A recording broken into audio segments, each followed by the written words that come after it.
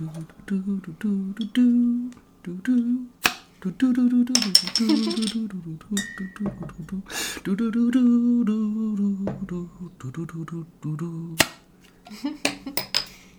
forgot what the theme song throughout the film was. Yes. That would have been really sad. They'll go marching. They will go marching on. One by one. Ta-da, ta-da. God damn. All right. Well, Pour my beer. talking Leave me to alone. about the end. Pour him a drink. I'll buy you a drink. I'ma buy you a drink. Welcome to the Nightmare Box, presenting Mistakes Were Made. My name is Brett Bloom. I'm sitting across from the beautiful, the effervescent, the fresh off work, the hungover, the beautiful, the Kristen Bloom. That bitch. That bitch. You jackass. Kristen and I were up late because they released Mafia. Like an updated version of that old 2002 video game. And I couldn't put it down. And then we looked up and it was 11 o'clock. We were hammered on wine and Kristen had to work this morning. Yeah. Did not feel great. Yeah, so she was not thrilled. But we are here today, ladies and gentlemen. To kill this podcast with a vengeance. To kill this podcast with a motherfucking vengeance. We are here today to talk about Die Hard number 3. Die Hard with a Vengeance. In our little series that is kind of a teaser for what we want to do with the Patreon stuff eventually. Yeah, hopefully I sound smarter than though. When did this come out, Brett? This came out in 1995. Did you know, before we even get into it, that it was the highest grossing film of 1995? It did, because Wikipedia felt the need to tell me a bunch. But it beat out Toy Story that year. I Toy did not Story know came that. in number 2. Like, Toy Story 1? Yeah. The first Toy Story was 1995, and it got beat out by Die Hard with a Vengeance. Huh. That's pretty wild. Okay, and so... I was reading the thing. Because it's always a bad printout. I was like, what's the poster say? Think fast, look alive, die hard. Die Hard with a Vengeance. All right, then. All right. Gotta gear her up, team. This is how it works on work days. You made me drink a bunch. I didn't make you do shit. And then I had a hangover all day. And it was busy, so I didn't get to drink any water. So that's my wasted white girl problems. Wasted white girl. Got a cute shirt on, though. Oh, thank you. You're welcome. I So wore- Die Hard with a Vengeance. I wore this exact same outfit to work, like, one day, and they told me I looked like a pumpkin spice latte. Because my pants are Oh, orange. you're paying... I have a brown and white top, so it's like the latte with the foam. Hell yeah. Anyway, those are fun facts for you guys who can't see my outfit. Kind of a shockingly low critic score on Rotten Tomatoes. I was blown away by it, yeah. And I think this is the lowest one yet, right? Mm-hmm. The critics gave it a 59%. The audience, on the other hand, quite liked it with an 83. Exactly. Where do you sit with it? Probably 75, 80. Yeah. That low? Yeah. Because in my head, it's like, no. I gave Die Hard either a perfect score or a 98. Like, I gave it a really, really high one. This is my favorite sequel to Die Hard. Out of all of the sequels to Die Hard. And any of the movies that, borrowed the formula to create Die Hard-esque films. And I would give this one, like, that steady, maybe 88 to 95. Yeah, I probably Fucking wouldn't. love Die Hard. I probably wouldn't go any higher than 85. IMDb gave it a 7.6. I didn't write down, just because we haven't been doing it for these, fun facts about stuff any of these people had been in, because it's fucking Bruce Willis. Who doesn't know what Bruce Willis has been in? And Samuel motherfucking Jackson. This was directed by John McTiernan. Yep, John McTiernan. He's the director of the first Die Hard movie, and this is the only sequel that he directed. So he didn't direct Die Hard 2. He came back for 3 and then stepped out and hasn't been back yet. Also produced, the screenplay was by Jonathan Hensley. Apparently, it's based on, I think it was a book, if I'm remembering right, called Simon Says. It was a screenplay he'd written. Yeah, for Simon Says. It was later turned into a book. That's right. Yeah. Yeah, because I was reading about it being a book later on, but yeah, I guess that was after the movie came out. But anyway, yeah, based on a book called Simon Says, because lo and behold, our bad guy's name is Simon. Budget was $90 million. Once again, crushed it. Did $366.1 million in the box office. So Fuck yeah. definitely a franchise that you want your finances tied to, apparently, because they are crushing it even when their sequels suck. Yeah. So, do we want to do the synopsis? Yeah. All right. Whenever you're ready. Or am I You're doing running this ship. I'm You're running the ship. I'm trying. You're the diehard person. You All right. synopsize. So, this is the greatest sequel in the Die Hard series. I'll fight any of you. Number 2 is the worst, and I haven't seen number 5, so maybe number 2 beats out number 5, but I've seen 1 through 4, and 3 is the best. So we've got John McClane, who we know from our other movies. He is, for the first time, in New York City. He's in his home stomping grounds. And then there's this crazy, surprise, surprise, German-esque European terrorist who wants to fuck up his day. So John has recently been separated from Holly McClane of Said the he hasn't first called her film. in a year. Yeah. So he's going through some marital struggles. He's developed an alcoholism that we'll see throughout the remainder of the films in this kind of personal divide. He gets into it with Simon Gruber, brother of Hans from the first film, and the best bad guy with the exception of Hans in the series. One Hans Gruber. Yeah. And he meets Samuel L. Jackson's character Zeus at the very beginning of the film. Zeus is would you call him a militant-minded black rights guy? Yeah, he said he modeled his character's dress at the very least after Malcolm X. Yeah, so he's in that more militant mind state of black, adult in the city in the mid-90s. In the inner city. In the inner city where he can't trust white people. He teams up with a cop in what becomes one of the craziest buddy cop films of all time because Samuel L. Jackson hates him. I like that neither of them is really like the comedic relief though. Like Yeah. Bruce Willis has like his little lines and stuff, but there's that movie Blue Streak that what is that actor's name? Oh man, he was in Bad Boys, but not Will Smith, the other guy. Martin Lawrence? Yeah, Martin Lawrence. I think he's a cop in Blue Streak, but he is like a character who's kind of like the comedic relief in a lot of the movies he does. So it's like kind of this silly, like bumbling cop-esque character who keeps finding himself in these situations. And I like that they didn't do that for either of these characters. They're both like, we gotta get this shit done, and then just shit keeps happening to them. Yeah, and I also like that and we can get more into it, but that they avoid the dynamic of Lethal Weapon, where the race is never really addressed until the comedian Chris Rock shows up in one of the sequels, and he's, more of the, come on, no white man. But you get this Samuel L. Jackson, this militant combination that occurs in this buddy cop film.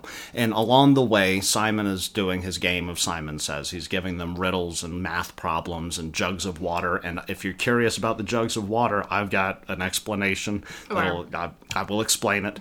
I read one too. It finally made sense to me. I was like, oh, I get it. Yeah. They did a real bad job of shooting it, but I get it. And then we learn that Simon is going to blow up a building that's, he's going to blow up a school that's got, like, the kids from the beginning of the film that Samuel L. Jackson has to protect. Psych, no, we're stealing all the money from the fucking Federal Reserve, and we're fucking off. And then McClane shows up and blows a dude up in his helicopter and says, yippee-ki-yay, motherfucker, roll credits. Basically. I didn't write down what any of these people are in, so we're just kind of skim characters, because we've addressed this already. The Die Hard movies have a lot of extra white people in them. Yeah, we'll hit the main ones. So first and foremost, John McClane. Lo and fucking behold, played by Bruce Willis. You could see him in the last 2 fucking Tuesdays that we've done. Then we have Jeremy Irons. He plays Simon Gruber. Simon Peter Gruber. What Simon Peter what a biblical Gruber. Name. Yeah, he's our main villain. You got Samuel L. Jackson. He plays Zeus Carver. He's the Good Samaritan. You got Graham Greene as Detective Lambert. Yeah, I didn't write anything down about any of these people because the cops are kind of Oh, interchangeable. you bid a bid bracket, so I thought I'd go. Am I going through them? Yep. Okay. Then you got Colleen Camp, plays Detective Connie. Kowalski. Larry Brigman plays Inspector Cobb. Anthony Peck plays Detective Walsh. Nick Wyman plays Matthias Targo. And Sam Phillis as Katya. Yeah, the brackets to link Jeremy and Sam together. Katya is Gruber's love interest in this movie. Yeah. Yeah, and I was trying to figure out, but the IMDb was kind of vague, and so was the Wikipedia, which cop is the cop that dies, because I feel like that's the only cop that really deserves honorable mention, because I was like, oh, that's a cute establishing moment where his badge number is the lottery numbers he keeps playing, Yeah.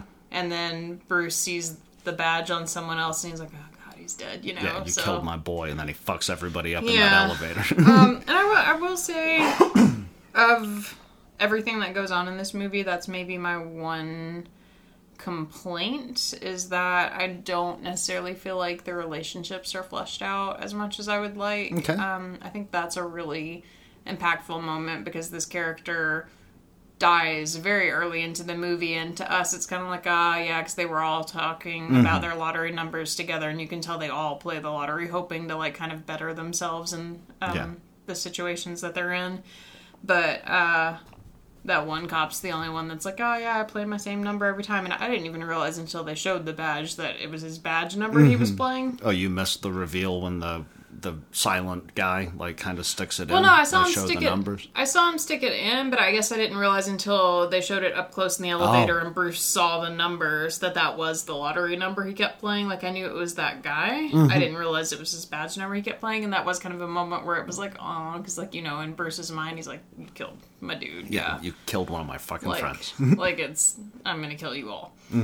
So that was well done. I have a bit of a complaint about the fact that we bothered to establish the kids that come into the shop to try to sell Zeus the radio. And he's like trying to like be like, get off the streets, get in school, get your shit together, you know. And then they end up being the kids that get locked in the school building later in the movie. And it doesn't feel as important because Zeus doesn't know that they're locked in the building. Like, True. Like Yeah. We as an audience do, but that could have been any other kid as far as the plot's concerned. And so it's not impactful in the moment to the people trying to save them outside of these are just some kids that are still in the building and we gotta save the kids. Like, I think that connection and establishing these characters as, you know, more than just extras would have been more meaningful if someone on the scene had been like, fuck, I know that kid, we gotta go get him, you know? Like if Samuel like had to like, run over there and then look up in the window and see him beating on the bars and then he had to run into the building and save him type shit. Yeah, and I mean, nobody wants to see kids get blown up, period, either way. So obviously, kids locked in a building that is potentially about to blow up is going to have people, like, scrambling to get them out. But yeah, like, I wish they had established that a bit more. And I do like that it flies in the face of the ideology of Zeus, because at the beginning he's basically saying, you know, nobody's going to be there to help you, and these kids are saved by the police officers. Yeah. Ironically, one of them's a minority, though, because the one dude's Asian, isn't he? I think so. So, yeah. It's not... The white lady will help you, not the white man. The white lady and the Asian man. And then his wife, like, McClane and Holly. Yeah. Like, I am thrilled that there's finally a Die Hard where saving Holly is not the focus. So I'm actually kind of glad Holly isn't in this movie. It's not a damsel in distress at all. Yeah, because, the past two have literally been about, like, oh, Holly's in danger, we gotta save Holly, and, like, after a while it starts to feel gimmicky, like, you can't just keep playing the same storyline. You guys have marriage issues, and now we have to save your wife, and then we're all gonna hug at the end. And the cats are gonna make a bunch of noise.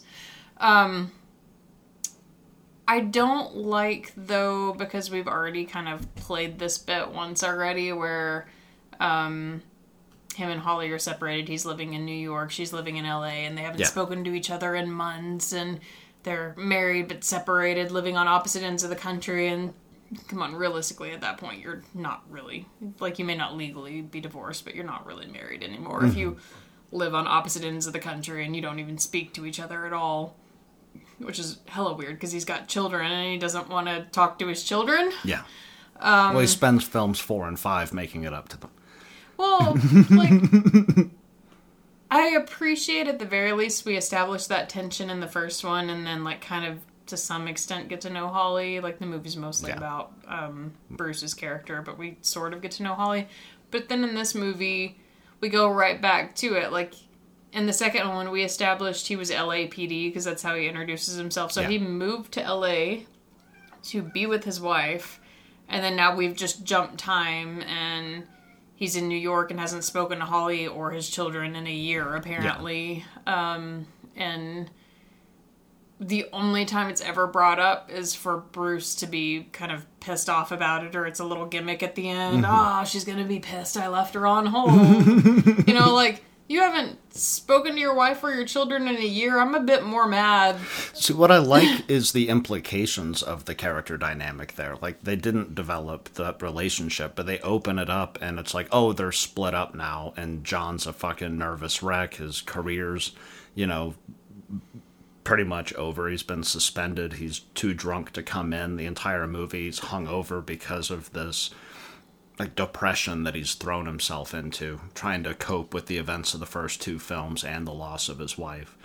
But we established, like, they got in a fight and he was too stubborn to call her. Which, I mean, I guess that goes both ways. It works with his character. I guess that goes both ways. She was also too stubborn to call, but depending on what he said, maybe, you know, she wasn't in the mood to call. But, like, I hate that she seems to be the catalyst of his character when she doesn't seem terribly relevant. Mm-hmm. Like, having a wife and kids. Especially knowing what happens in the fourth one, Holly really doesn't make a comeback even then. Like, he's still the estranged father to his daughter in that situation. So, like, there's no big coming together of their two characters even after this film. Like, that phone call doesn't fix the problem. You know? Hey, honey, I saved another massive American city again.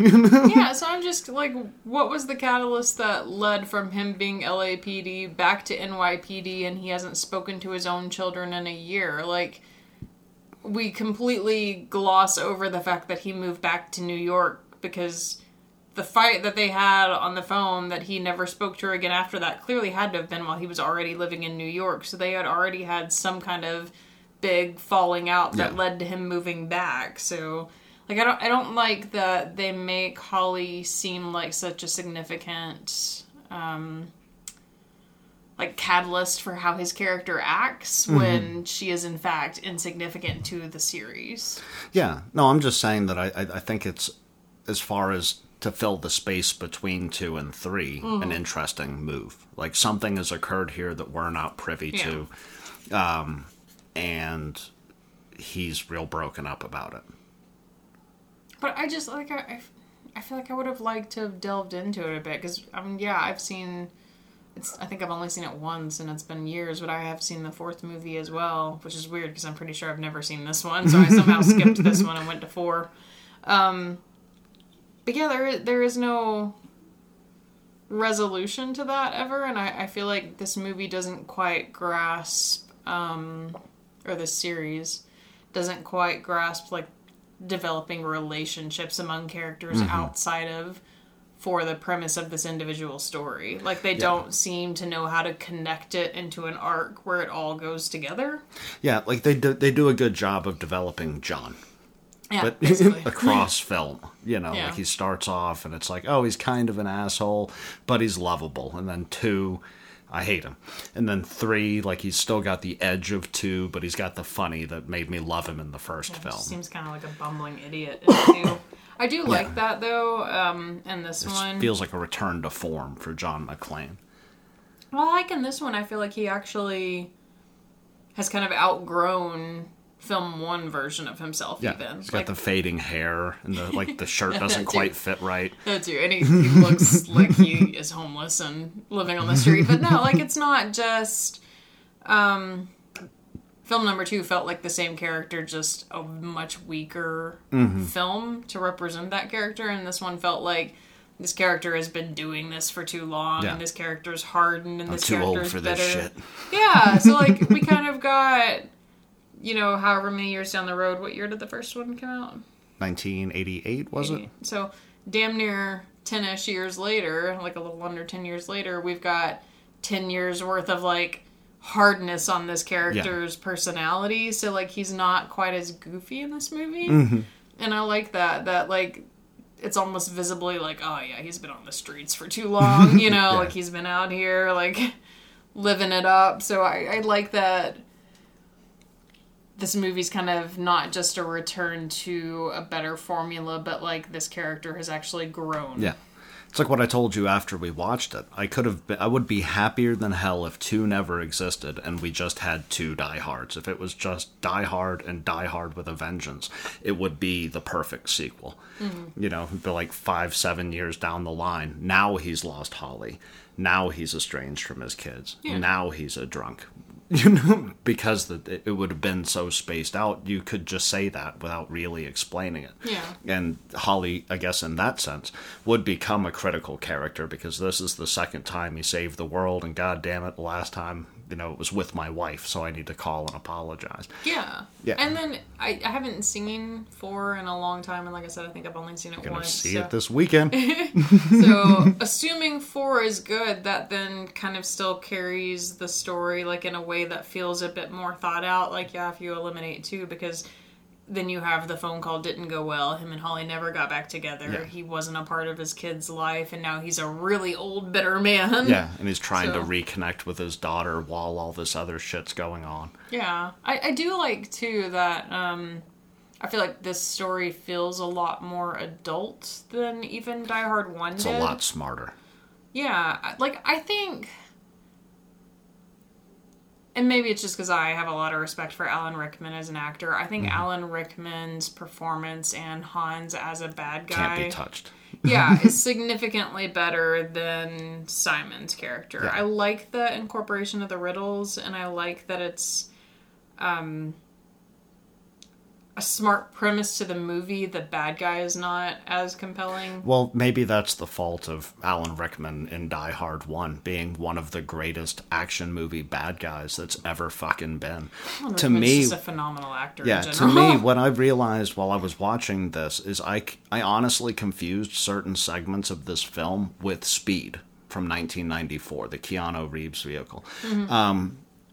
In Speed... There's also a subway derailment, but the car comes out onto the road. And I could have sworn that particular scene was in this movie. And why I think that is because there's a lot of connections between Simon Gruber and Dennis Hopper's character, the bad guy in Speed, where he's playing the jokes. Do you shoot the hostage? Do you shoot the hostage? You know, like that kind of a dynamic. So, like, it doesn't feel as original. But that was the groundbreaking thing of the first Die Hard, was it was the most original goddamn action movie of all time. And so maybe just we lose that because now we know the formula. Maybe. I do. And Rickman was a bastard. Yeah, Rickman is... Rickman will always have a special place in my heart. I do like, though, that... Like I said, much in the same way that McCane's character has kind of grown up a bit with the franchise. McClane. Oh, yeah.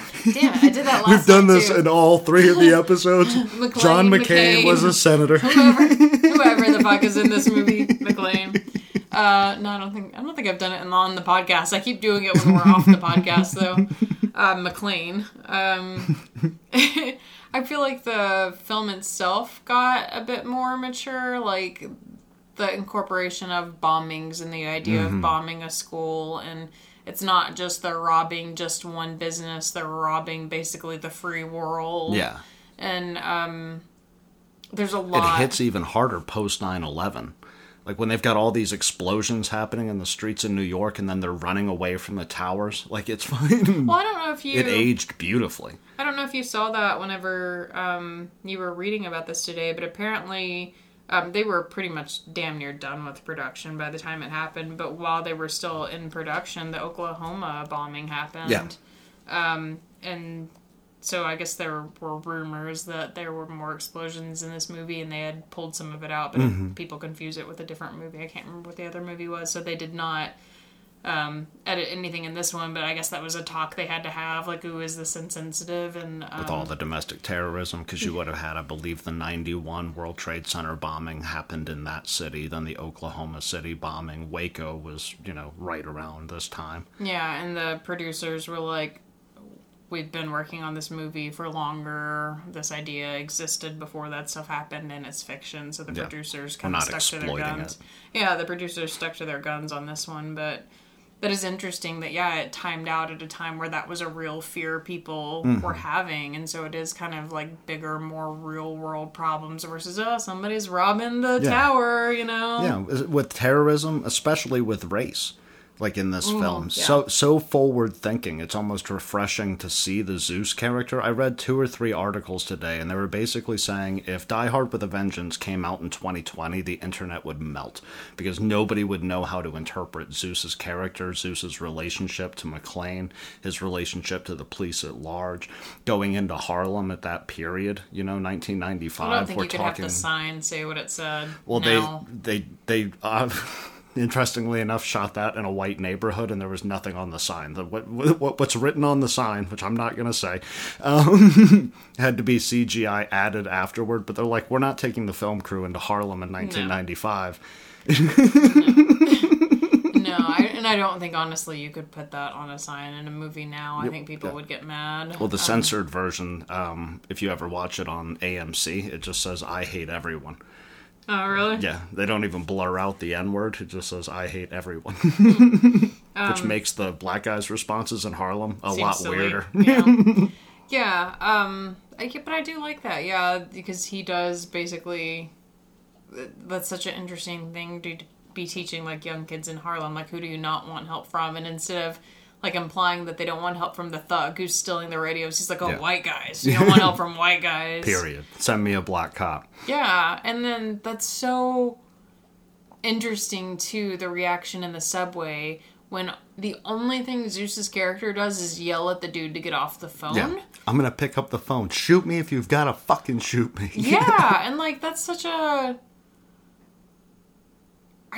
probably real world. Yeah, problem. Like real world Black issue. guys get shot for cell phones, a couple of times a month in our country. Yeah, the idea that, like, I mean, if I yelled at someone in a public setting, like a cop may go up or walk up to me and be like, ma'am, you need to settle down, but like nobody's pulling a gun on me. And like the idea that the cop immediately goes to pull the gun and now he's a black civilian who doesn't even have a badge to be like, I'm helping the cops out, and he's just like, oh fuck, what do I do? Like everybody's gonna die, or I'm gonna die. Yeah, and it's like a rookie white cop.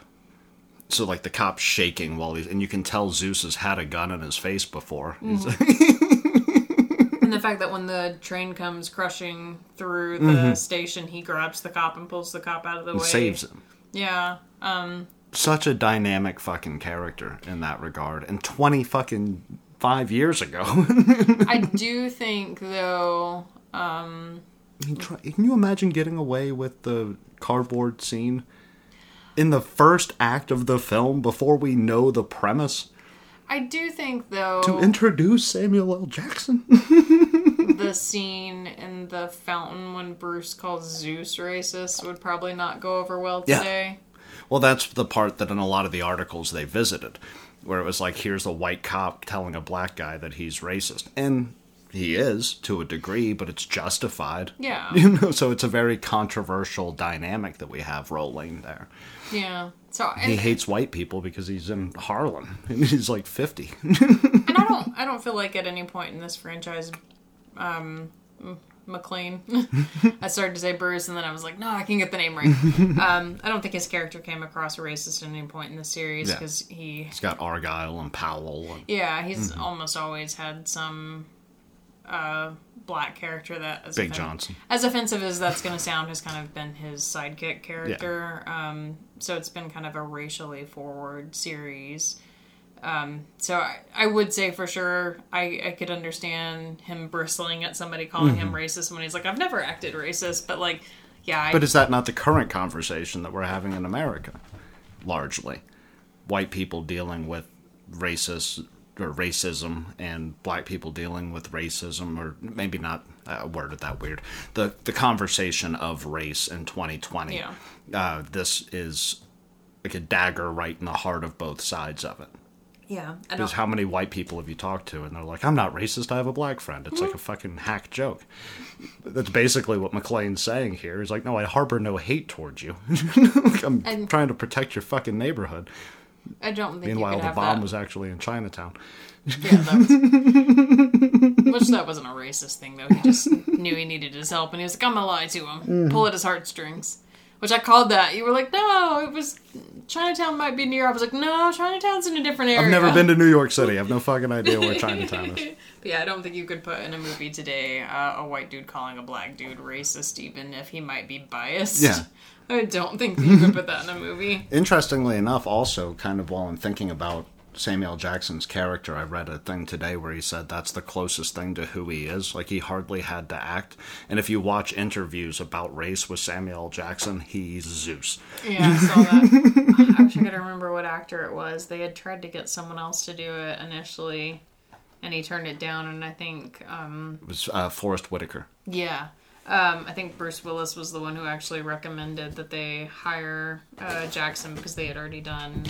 Pulp Fiction. Yeah, the cats are going fucking crazy. I gave Our him cats are catnip. racist. We have a black cat and a white cat, and they're trying to kill each other to make a point here on this podcast. Yeah, and that's kind of neat. That they've had like such a good working relationship with each other because they're still both... I mean... Yeah.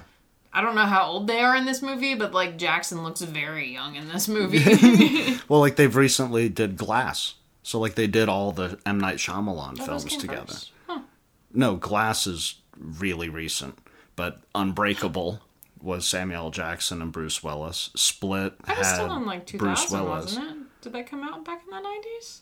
No, I'm just saying they've continued their working Oh, relationship. gotcha. I thought you meant, like, at the point of this. I was like, I feel like that was in the 2000s. Yeah, No, because Sixth Sense was 1996.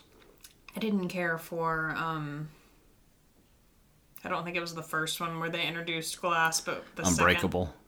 Split's awesome. Maybe it's Unbreakable, yeah. I didn't Split's the care one for- with the multiple personality disorder. Unbreakable's the Bruce Willis one that my mom walked out of the movie theater on because she didn't realize it was going to be a superhero movie. Which And think then it was going to be. Well, I've never seen Unbreakable, and I've never seen Glass because I didn't know Split was an M. Night Shyamalan film that had a fucking prequel and a sequel to it. I just loved Split. I can't remember if it was Unbreakable or Glass. I feel like I maybe was okay with Unbreakable, so it may be Glass that I didn't like. But yeah, there was like one where they focused on his character a bit more, and it felt a bit gimmicky. I On remember. Bruce Willis's? No, the character Glass, like Sam Jackson's That's character. Unbreakable. It's more about Samuel L. Jackson. He's like the bad guy who turns out to be the good guy because his bones are very brittle, so he can't stand up.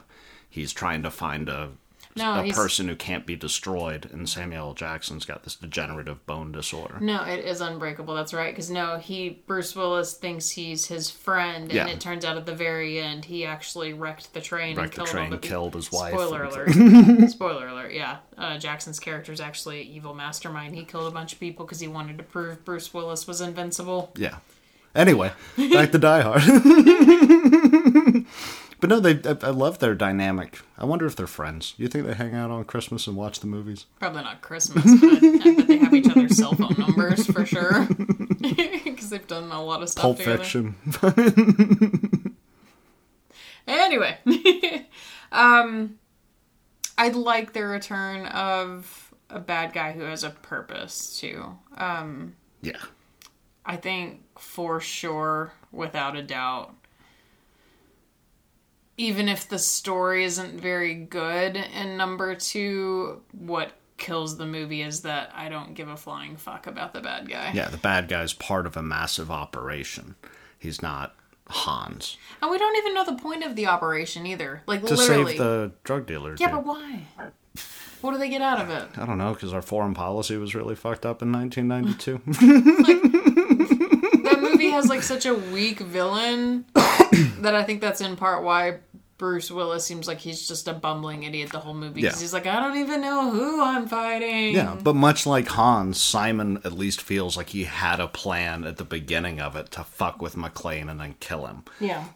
Where, like, the same thing with Hans. Hans goes in, knows that he has a plan. He can adjust step now that McClane's shown up. McClane's shown to the bad guy so early in the second film. The bad guy knows he's there as the plan's fucking unfolding. And he's like, yeah, no, whatever. There's not this, like, personal need. You know, Hans has Holly in his grip, so McClane needs to intervene. In 3... McClane has killed Hans, and so Simon is like, I've got to fuck up the dude who killed my little brother. You know? Am I making sense? Like, there's a triangularity to 1 and 3 that isn't there in 2. I have mixed feelings, though, about him being Hans's brother. I'm all ears. So, on the one end, I think, especially after the bad taste too probably left in some people's mouth, it's a nice throwback to kind of reconnect with the audience to be like, oh, you remember Hans Booby? So it's I didn't tell you that was the brother. Like, we were sitting there watching it, and you called it, I think, at some point. You were like, Hans Booby, but it was like 5 minutes before the actual... Yeah, because I was like, he sounds a lot like him, and yeah, I was like, this feels kind of personal. So that I kind of saw it coming. Yeah, he's a little pissed off. I threw his brother off the 32nd floor of the Nakatomi Plaza. But, like, I think that's kind of a nice, like, aside for fans of the original movie to kind of be like, all right, we're taking a step back and kind of reconnecting with our roots here. I don't know for sure if I would have... Because sequels typically come out so quickly after a blockbuster. Like, they try to rush that sequel out. I don't know if immediately going back to the Gruber family as the main villain would have been the move for the second movie. I kind of like that there is a gap in the middle. I just think movie number 2 was not the movie that should have been there. Yeah. Period. Because I think, again, similar in having Holly being the damsel in distress. Imagine the second film doesn't exist. You would have had like a 7-year gap. And you would have been like, oh my god, they brought back Hans's brother. It might have been a bit predictable. Yeah. They wouldn't have let it go, though. They wanted that money. Spilling beers? Spilled a beer. I feel like my penis. I feel like immediately going back to, we couldn't come up with a new and compelling villain, so now it's villain's brother might have been like a bit tacky, because it's like, we're just kind of replaying the same story here, aren't we? I feel like the fact that there was a gap and McClane has had time to kind of forget and get a little bit older and kind of move on with his life, and then whenever he shows up, he's like, oh my god, he had a brother, you know, like it feels a bit more like, Jesus Christ, like how long has he been planning his revenge? Yeah. So yeah, I feel like maybe there needed to be some space in between these two. Like, I wish there had been a better villain and a better story in film number 2. And I think you can't... I don't remember who the bad guy is in 4, and I don't think I've ever seen 5 either. I don't think you can go back to the Gruber family ever again after this. No, you can't, and they don't. 4 is an incredible bad guy. I can't remember the actor's name right now, but he's really fucking good. You can tell he's trying to do Hans, but he's an American. You know? he's very methodical in everything that he does, and it's very cyber technology in 4. But, yeah, no, you can't ever go back to the Gruber. Because it starts to feel, like, super gimmicky. Well, at this point, yeah, it would be our grandfathers fighting each other if they went back to the Gruber family. And I read somewhere, which seems a bit harsh, like something along the lines of they were saying this bad guy wasn't fit to tie Alan Rickman's shoes or something along those lines. It was pretty mean. I was like, that's a bit harsh. But simultaneously, can I use this right now to explain the gallon jug issue? All right, cool. So we paused it and rewatched it and paused it and rewatched it. And I'm famous for my complete lack of understanding of mathematics. So I'm going to do this for you guys. Just, I'm sorry if it got thrown in a weird spot. Yeah, because they did not represent this well in the movie. Yeah, so this is the breakdown from ScreenCrush.com. It says, assuming you're not sitting next to an explosive device that will explode in 5 minutes and you're not as bad as math as I was in the 8th grade, it's actually not a very difficult problem. So here's the solution. You fill the 5-gallon jug. You fill the 3-gallon jug with the water from the 5-gallon jug, which now contains 2 gallons of water. Empty the Keeping in mind, you can't spill a single drop. Exactly. Empty the 3-gallon jug, then pour the 2 gallons from the 5-gallon jug into it. Fill the 5-gallon jug. Pour the 5-gallon jug into the 3-gallon jug until it is full. The 3-gallon jug already had 2 gallons in it, so the 1 additional gallon leaves 4 gallons in a 5-gallon jug. Granted, there's a cutaway sequence, which I think is brilliant. So, like, you're given the math problem, and then you're distracted, and then McClane comes back into the screen, and he's fighting. like, yeah, and it's like in 10 seconds, he breaks that whole fucking thing down, and then they're pouring water, and then Kristen and I, for the next 15 minutes, are mathematically trying to wrap our heads around it while they're driving around shooting at people. Yeah. I do kind of weirdly like that, though, because I didn't know the elephant joke either. Apparently the punchline is, because it's like, what has 4 legs and likes to travel, and apparently that's like a dad joke, and the punchline is an elephant because it's got 4 legs and a trunk. And I kind of like that this movie doesn't like treat you like you're stupid. It's like, because I feel like in a panicked moment where there's a bomb going off and we're trying to solve it, I'm not going to tell you the punchline to the joke. I'm going to be like, it's the fucking elephant, you moron, let's go, you know? Like, I kind of like that they don't purposely spoon feed the riddles to you. And then they also, if I'm remembering where the elephant joke comes in, that's when they're on the payphone, right? And then he tells them that the bomb is going off in the payphone because he got the answer wrong. No, that's the joke about the dude traveling. Yeah, to he's got St. 7 Ives. wives and 7 lives. And Traveling to St. Ives, yeah. And yeah, the punchline to that, well, which they do kind of tell you that one, is that the dude is the only one traveling. He saw the other people on the way from St. Ives while he was going, so they do kind of tell you the answer to that one. But no, the elephant's at the fountain because they're looking for where the bomb is, and then there's an elephant on top of the fountain. Yeah.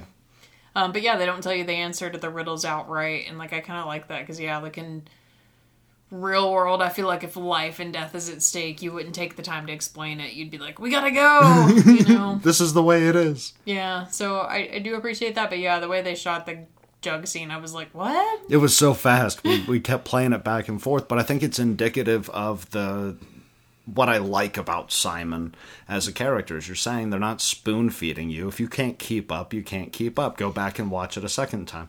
I like that they show McClane and Zeus fighting in the fountain, though, about it, like basically telling each other they're both idiots, and I'm like, that's an adult problem. You're like, fucking math. So I do like that. But yeah, I appreciate the smartness of this movie and the smartness of the villain. Mixed feelings about whether or not we're borrowing too much from the original with just more adult problems. I feel like we borrowed less from the original than we did in 2 with this one. Even if we brought back Hans's brother. And we both agreed 2 sucked. 2's terrible. The terrible 2. I feel like it borrowed less. There's one elevator sequence, right? But it goes different than all the other elevator sequences. There's one shaft that he goes through when the flood hits in the fucking tunnel and he's got to go up the shaft. But you don't get him again with the fucking Zippo lighter. You know, I feel like a goddamn pastry or whatever he said. I don't like that they keep calling back Yippee-Ki-Yay, though. You don't like Yippee-Ki-Yay? No. Like, it was very effective in the first movie. Yippee-Ki-Yay, motherfucker. But now it's like, it's his gimmicky punchline that he uses just when he kills a villain in general. Yeah. And like, Yippee-Ki-Yay, motherfucker, was his warning to Hans. Like, nobody died when he said it in the first movie. He was like, I'm coming for you. Then Hans says it back as a warning to him. Yeah. But yeah, like, I don't like, because then it becomes very gimmicky. It's his punchline, like, killed ya, you know? Like, it makes no sense. I like it as an action trope, though, because it's like, everybody who's going to see Die Hard after the first 3, you're waiting on the Yippee-Ki-Yay. Yeah. But it makes one of the best Yippee-Ki-Yays is in 4. Do you remember the number 4? Then I'm not going to tell it to you. But one of my favorite Yippee-Ki-Yay moments, the first one, obviously. I think 4 is the second best Yippee-Ki-Yay moment. 3, the third best Yippee-Ki-Yay moment. I killed your brother. Yippee-Ki-Yay, motherfucker. Yeah, it sort of works in 3 for me because it's a callback to the fact that they are related. Well, I mean, like, he's literally killing Hans's brother, and it makes a bit more sense. In 2, it makes no sense whatsoever, and it feels tacky in 2. Mm-hmm. So, I don't know. I wonder if this franchise has moments where it's very smart and moments where it's like, we are just falling on action tropes here, aren't we? How do you feel as a writer about the fact that as an audience we get to see the story before the characters get to see the story? Can you give me an example? So at the opening of the film, Can we talk about that bomb? well, not the literal opening, Okay. at the opening-ish of the film, where a we're little bit. still Can we talk about the in opening? a little bit. Okay. When we're still establishing kind of the premise and who the bad guys and stuff are, they blow up the subway and send all the cops kind of scattering looking for this bomb in the schools, and we as an audience get to see Simon literally on camera be like, they fell for it. Now that they're out of the way, let's do this. And then they openly admit whenever Samuel Jackson and Bruce Willis's characters don't go to the stadium, he's like, damn, we set up this fun little thing. But you can tell it's like irrelevant little side games you set up, and like there's not some bomb that's going to kill people at the stadium. Like it was all set up just so he could distract them to do his bigger scheme, and we're the only ones who know it because they killed off the radios so they can't talk to each other. And so even as Bruce or the other cops are kind of figuring this stuff out, not everybody knows. So we spend a huge chunk If of I'm the following movie. you correct, would this be another good example, right? So the Fed is getting robbed. Zeus is on his way into the building, gets waved over by the fake cops. We know they're fake cops because they're on air having the conversation with Simon about whether or not to kill Zeus. They take the bomb and we're kind of left. Is that what you mean? Yeah, but that's kind of how the whole movie is, though. It's like all these moments of we know more than the characters know. Like, we know when Zeus goes to the stadium that there are shooters waiting for him and that they're following him afterwards. So we know that when he links back up with Bruce Willis's character, that they're about to start getting shot at. Like, we already know that's coming because we know Zeus is being tailed. And neither of the characters know what's happening. Instead of... I think it adds tension to certain points because you're like, oh my god, they could decide to just kill Zeus right now. Like if we didn't have Zeus going in and then talking to the cops and handing the bomb over, like if he just started walking over there and then they shot Zeus, you know what I mean? Like we'd be robbed of all that tension in the scene. And there's no payoff because they don't shoot Zeus. They send him on his merry way. But there's something in that tension. And are they going to do it? Does Simon give a fuck about Zeus? Yeah. It's an interesting question. I've not thought about it, but I've also not thought about it when I think about Hans, because you get a similar... like back and forth between him and his need for the detonators. Like in the first film. But I feel like in the first film, shit kind of just happens as it happens. Like the bad guys just like spring up and then suddenly we're in a fist fight, you know? Or like there is that instance where he runs into Hans and Hans lays on the accent and we kind of have that moment of as the audience, so we know Hans is the bad guy, but they don't linger in that moment for very long. Like Bruce figures True. I think I see what you're saying. Like Bruce figures him out pretty quickly, but like Simon is openly walking around, like using an American accent and hanging out with the cops, and like we know throughout most of the movie he's a bad guy. He's robbing the bank. The school thing is kind of a wild goose chase, which we don't know for sure that there's not a real bomb until the dude trying to defuse it gets sprayed with like maple syrup. Yeah, or whatever it is. So that's like one of the few moments where like they let the tension just sit. But like a lot of what's happening to these characters, we already know like it's happening. Like even whenever Bruce Willis is going to try to find Zeus in the boat, like we already know Zeus has been captured by the bad guy. So like we get to see almost everything before Bruce's character That's does. an interesting question, and I almost want to sit on it. Like how do you feel about it? I don't know. Like, I feel like this movie kind of effectively, like, builds tension in a way where it's like, will he, won't he? So, like, as an audience, we're like, oh, we know what the bad guy's doing, but what choices is he gonna make? So I feel like they're good on that end. I do feel like on other stuff, though, it does kind of take away from what's considered, I guess, like, tropey action, like surprises or whatever. Like a lot of the time in like action movies or scary movies or whatever, like you get the bang and the dude pops out or whatever. And then he slowly explains the plan. Yeah. I foiled you 10 moves ago in our chess game. Yeah, and so we're kind of it's being revealed to us later. But like, yeah, with this, like whenever Zeus gets tailed while leaving the stadium. It's like, oh, well, clearly he's going to reconnect with Bruce and they're both going to get shot at later. Like, that's obviously something that's coming. So, like, when it does happen, like, you still kind of get that effective, because who knew it was going to be him getting shot out of a tunnel in the ground, and Zeus was going to be conveniently driving by when it happened. So it's not like I saw it coming in that way, but it was like as soon as they saw each other, I was like, oh, the bad guys are about to show up, you know?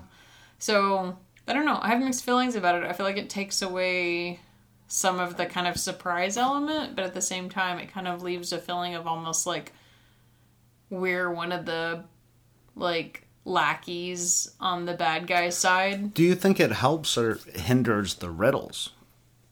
Like, because some of the riddles are so complicated and so fast. You're just trying to keep up with them. And so a lot of the action, you know, it's like, oh, it humanizes Simon instead of just turning him into this weird, I'm obsessed with a child's game. I don't know, honestly. Like, I think it's a cool thought. I don't know, honestly, that the riddles were executed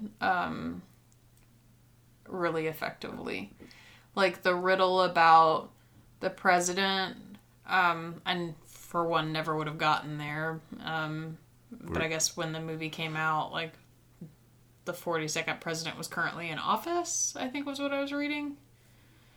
That would have been Clinton, yeah. So, like, I guess maybe if you were watching this movie back in 95, like, that might have been a thought in your mind. I never would have gone, they're talking presidents, because he doesn't give you any hint to guess that's what he means. All he says is what's 21 from 42, and that's it. Mm-hmm. And then I didn't even catch, I literally didn't realize that till I was reading notes later, that the school that had the quote-unquote bomb in it was named for the 21st president. Yeah, that probably would have been a bit more obvious. It's like when I try to play Trivial Pursuit with my mom, but she's got an edition that's 20 years old, and it's like, I don't know who the fuck was on the Austrian soccer team in 1936. Yeah. Like, I have no fucking clue. And, like, they say the 21st president's name out loud, but I didn't even, like, literally didn't even notice that was the name of the school. So, like, I feel like some of the riddles honestly just aren't terribly effective. Like, I think it's a cool, like, premise. I just think, yeah, they're kind of, like, sped through and glossed over and not, like, at the end of the day, it's still an action movie, so they're not kind of relevant as in-depth to the overall plot of the movie, so they kind of get lost. Huh. How do you feel about them? About the riddles? Yeah. I compare everything to this goddamn movie, but I love it. Early rendition of Jigsaw. Very early rendition. Like that kind of a character. Where it's like, I've thought this through.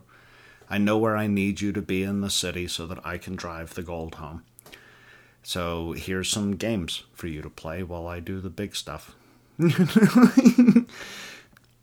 If you think about them, right? They're basic math, history, English. They're very basic questions that you would see in a trivia thing for like an 8th grader in 1995. Who was the 21st president? But like some of them too aren't like the get to this location by this time, but you can only use this type of transit. And we established he's not watching them at all. Except for the first time. Yeah. And the second time. But like they're like, why didn't you tell that fat woman to get off the phone? Yeah, but there are like instances where we established that like he's literally just saying stuff to them to say stuff to them. Mm-hmm. And like it kind of relies on how much they buy into it. And so then the problem there is as an audience member where we're being given almost all of the information, the further we get into the movie, the more I'm like, oh, this is just a wild goose chase, and this riddle isn't relevant, and this location isn't relevant, and the means of transportation you use to get there isn't relevant. So then, I don't know, I wonder if that takes away some of the impact. Well, secondary question for you, to play off your question, because there was an alternate ending that was shot. There were 2 alternate endings that were in the thing. One was so ridiculous they didn't bother shooting it. And one involves Simon gets away with it and moves to Hungary. And Bruce loses his pension. He gets fired. He's under suspicion of being a part of the whole goddamn thing to begin with. And he hunts down Simon and gives him McLean says, which is he takes a stripped down Chinese rocket launcher with no directional arrows and starts asking Simon riddles that are very American, very old school, very smoking cigarettes and watching Captain Kangaroo, esque. And in that regard, that would have been a better ending. If we're talking about the substance of the riddles as being simple in life and death. Mm-hmm. But it's way too Die Hard 2 to work in this film. I think this film ends beautifully because it has the I killed your brother, yippee-ki-yay, motherfucker. I will say, I feel like we jumped the shark a bit. I don't like that he just so happens to throw him an aspirin from a hotel that they were staying at, and they just on a whim, or whatever it was, a storage unit, whatever it is they were using, they just on a whim all show up there, and they're all there at the Canadian border. Yeah. Just so he can blow up the helicopter, like that last 10 minutes. I was like, like, could we have not just caught him while he was still there in New York? Yeah. Well, that's the same ending. Like, basically, the way he gets to believe Quebec is because he's able to trace the packing number at the bottom of the aspirin bottle. In the extended cut, it just leads to a pharmacy in Hungary, and then he somehow flies to Hungary without his pension or a job, and kills this guy with a Chinese rocket launcher. Which is definitely jumping the shark way more. But yeah, I feel like it felt like second ending to the movie. First ending was like, well, you're still alive. Second ending's like, oh, I got the aspirin. Yeah. Well, like, they did the same thing in 2, and in a certain regard in 1. Like, there's this the need bad guy to make that pops up at the tail end. Yeah, this need to like draw Die Hard out. Instead of cutting it 2 hours, you need to go 2:15. And it's like the last 15 minutes is just so we can kill the bad guy. I mean, that's the only reason why it exists. Like, there is sort of like that moment feels kind of dumb. There is sort of some redemption to 1 though, where like the bad guy who was being choked to death pops back up, because then Pal's like, I found my courage to shoot you, but then Pal never really... Carl's the bad guy. Oh, Carl's the bad guy. I was like, the character's name is Pal, isn't it? Or Al, or I don't know, whatever his name is. Powell is his last name, yeah. What's his first name? Is it Al? Not even Carl, I believe. Carl Powell. Oh, no, I don't know. Carl's the bad guy. I've had a few. But either way, like, yeah, the bad guy that won't die that pops back up in the ending is kind of gimmicky, but like at least there's like some redemption there where it's like the desk cop who shot a kid and retired his uniform is now saving the day. And then in this one it's just like, oh, we just went and blew up a helicopter for fun. Because it's awesome. Because in the last one they blew up a whole shitload of planes. Well, that was dumb too. That was dumb too. Can I ask you one final question? No. Feel free to go long form if you'd like. I can crack that beer for you, my love. Okay, so this is a theme that we've talked about in all 3 movies. Okay, so the first movie is in one skyscraper, and it feels very claustrophobic. The second film is in an airport and kind of in a neighborhood, and then there's a church, and there's all these other elements, and it loses the claustrophobia. The third film is all of New York. And it somehow gets the same claustrophobic feel that I felt in the skyscraper. Is that the director? Because we return with the director from the first film. Is that the pacing, where it feels like we have to keep moving, there's no time to rest, which was also in the first film and lacked in the second film? Or... Did you feel the same way at all? Did you feel a sense of claustrophobia because it's so much in cars? Am I making sense? I think it's mostly in the premise of the story for me, because,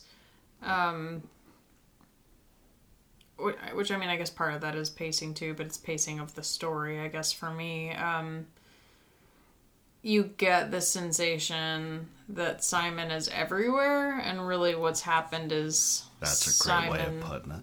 Like, really what's happened is Simon had these plans that he laid out ahead of time, So all of this was pre-established and in motion before McClane gets introduced to the problem. But when McClane gets introduced, he doesn't have the knowledge of the situation that's going on. So initially it's just like, there's just this one bomb. You've got to stop this one bomb. But now, surprise, there's this bomb over here and this bomb over here. And also we're stealing this over here. So by the time McClane gets introduced into the action of the story's been in motion already. So you get the sensation of Simon literally being everywhere in the city, when it's Simon has these set plans that are unfolding one after another. So I think part of it's the genius of the story and the fact that Simon, as a bad guy, is like, oh, well, step one's done, on to step two, So I think it's mostly the story. Like, you have this expansive setting, but this extensive plan has gone out. Or we can tear through Central Park, but I feel like I'm in that car. Yeah. Yeah, so I think it's more, the structure of the story. Like, we have the sensation of being in this very large setting and not being able to escape this one person. So I would say, I guess maybe it is a claustrophobic film, but in a sensation of there is no place you can hide. I think that's what I like about it. Was it gave you the same sort of like edgy, it can come from nowhere that the first one gave, that the second one didn't. Like the first one, its ventilation shaft feels claustrophobic because where the fuck is Hans? The second one, he takes back the ventilation shaft and he's tagging people from the shaft, and we lose that claustrophobic element. Here, it doesn't feel like McClane's in control. He's doing his character thing that he did in the first film much more than the second, where he keeps calling himself an asshole. He's talking to himself to reassure himself. He needs to build himself up as a man before he does some crazy shit. I think it's claustrophobic in different ways, and I think that's where, if you're writing a story, something you have to analyze as far as like people's personal feelings go and reactions to situations. Like, film number 1 is claustrophobic very much in a way where it's like being in the elevator shaft trapped. Like, it's claustrophobic because you can't leave. Literally the whole building gets barred up, and you can go up as far as you want to, but you can't escape up there, and you can't go downstairs. Like McClane can hide, but he cannot leave, period. Where versus 3, it's the opposite problem. It's like, you can go wherever you want to go. I will be there. Nice way of putting it. Like, I think it's a what's your fear of, you can't literally escape or you can't figuratively escape. I love that. That's my analysis. Can I get one more analysis? Sure. I haven't looked down at the notes. Have we covered everything? Yeah. Mm-hmm. Okay. The opening sequence, that boppy music, I don't know why I said boppy. I sound like an old white guy. But like that upbeat, like, hey, we're going into Die Hard 3, and then like mid-beat, boom. And there's no CGI in that shot. That's old school filmmaking. They probably had those cars set on goddamn springs and stunt drivers in every fucking lane and smoke bombs but it feels like an explosion. Mm-hmm. In the middle of this happy state, cut to McClane hungover getting debriefed, or whatever we cut to there, either that or to the pawn shop. Interesting callback to Pulp Fiction. But what do you think about that opening sequence? We've got all these like stock footage shots, and then you think you're in the middle of another stock footage shop, and the goddamn store goes up like that. How do you feel on that? I mean, I think it's a good opening. It's, it grabs your attention. It's definitely, I think, especially in comparison to number 2 at least, a much faster moving, like, now we're in the action and now we're going movie, where, if I'm remembering right, I think 2, we were kind of focused on, like, McClane showing up at the airport and people are recognizing him. News stories of this dude, like, being extradited, and clearly, obviously, that's going to be a catalyst later on, but, like, we don't get action until the guys go into the baggage claim area or wherever it is, and, again, kind of similar sensation that I was talking about a minute ago. Like, the bomb goes off that has been set already by Simon, so we're kind of like, Simon's already here. This is already Simon's playground, and welcome to the story. And so we enter it like McClane, a little hungover from the last film. Kind of.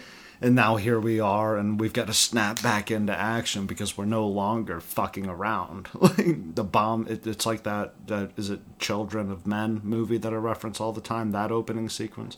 Gets his cup of coffee, leaves the coffee shop explodes. You've established your world, as we like to say on here. Immediately, you've shattered this image of, oh, I'm going in here to watch a dumb action film. It's like, no, here's, beautiful shot, beautiful bop. Very well done. Very well done. Do you have final thought there, love? It's much better than number 2. By far. You ready to go eat some chili? Yes, I'm hungry. Are you excited to watch? I won't make you watch 5 unless we can find 5 in the grocery store or on Amazon, or one of you guys wants to send it to us. And if you do that, I'll be confused as to where you got my address. We want to do one more of them? Yeah. Live Free or Die Hard? Yeah. I've seen it before. I vaguely remember he picks up his daughter for some reason and drives her home, and she's like angry and yelling at him. Yeah, I vaguely remember that, and that's about it. Yeah, and then he meets another, I think it's a comic actor, plays the hacker that runs the whole, like, not the bad guy hacker, but the good guy foil, like the Samuel L. Jackson of this 4th film. We'll have to give it a go. We'll have to give it a go. Gotta do it, love. What do you think so far about these types of shows? Do you like them? Yeah, I mean, this is not an on-air discussion. Okay, well, we'll have a conversation about it off air. I love you, sweetheart. Love you. And I love you guys. And we will talk to you on Friday, maybe Saturday, probably Sunday. Probably Sunday around 3 Mountain Time. Da-dum, da-dum, da-dum, da-dum. Da-dum. Da-dum. Da-da-da-da-dum, da-dee-da-dee-da-dum. Da-dum.